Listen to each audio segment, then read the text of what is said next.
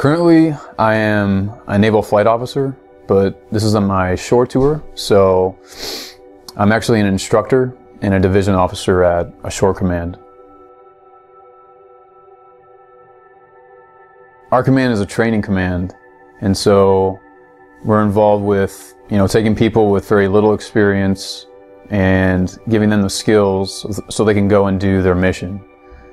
And I suppose, Jesus had his mission, and we kind of help people do their mission. I'm not sure if there's a parallel there, but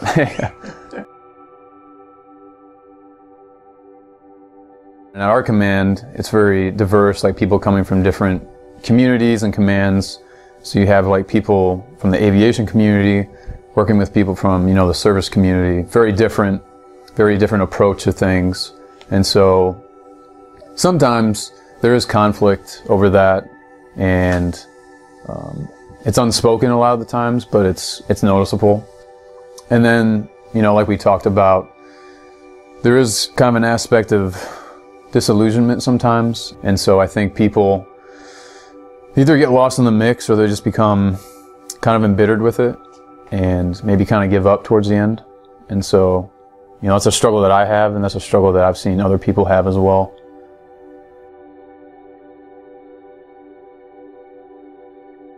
I think for me, it's always being challenged by the fact that, I'm not doing this just for me. It's for others. It's for the people that are being trained. And at the end of the day, I'm not working for, the Navy or the U.S. government. Like I'm working for the Lord. And so that's my struggle. That's what I have to keep in mind, so I don't become, lazy, complacent, disillusioned with what I'm doing, because it really does matter, what we're doing. As far as the gospel being a part of it, I think it's recognizing that, hey, things aren't right here. And so that's the first step. And then I think the next step is, confessing, my own struggle and recognizing that there is forgiveness, there is grace, and there's a way forward that's better than what you have been doing. And from that point, I think it's, the repentance, the turning, and following Jesus.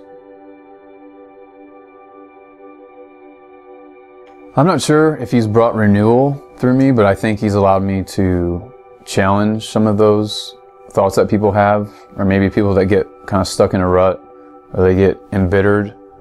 And I think he's allowed me to, challenge them on that, and just realize that it's not as bad as they think, that there's things to be thankful for.